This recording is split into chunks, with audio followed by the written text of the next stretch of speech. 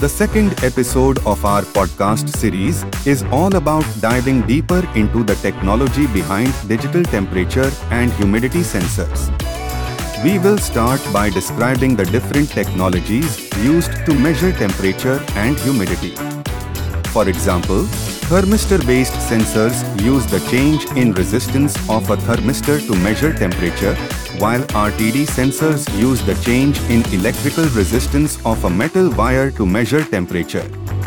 Capacitive humidity sensors use the change in capacitance to measure humidity. We will explain the key principles behind each of these technologies and their advantages and disadvantages. Next, we will dive into how digital temperature and humidity sensors work.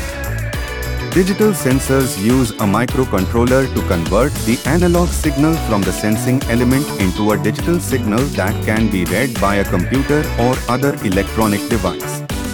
We will explain the key components of a digital sensor and how they work together to provide accurate and reliable measurements. We will also discuss the key performance parameters to consider when selecting a digital temperature and humidity sensor. These include accuracy, resolution, sensitivity, and response time. We will explain what each of these parameters means and how they affect the performance of the sensor. By the end of this episode, our listeners will have a good understanding of the different technologies used to measure temperature and humidity, how digital sensors work, and the key performance parameters to consider when selecting a sensor.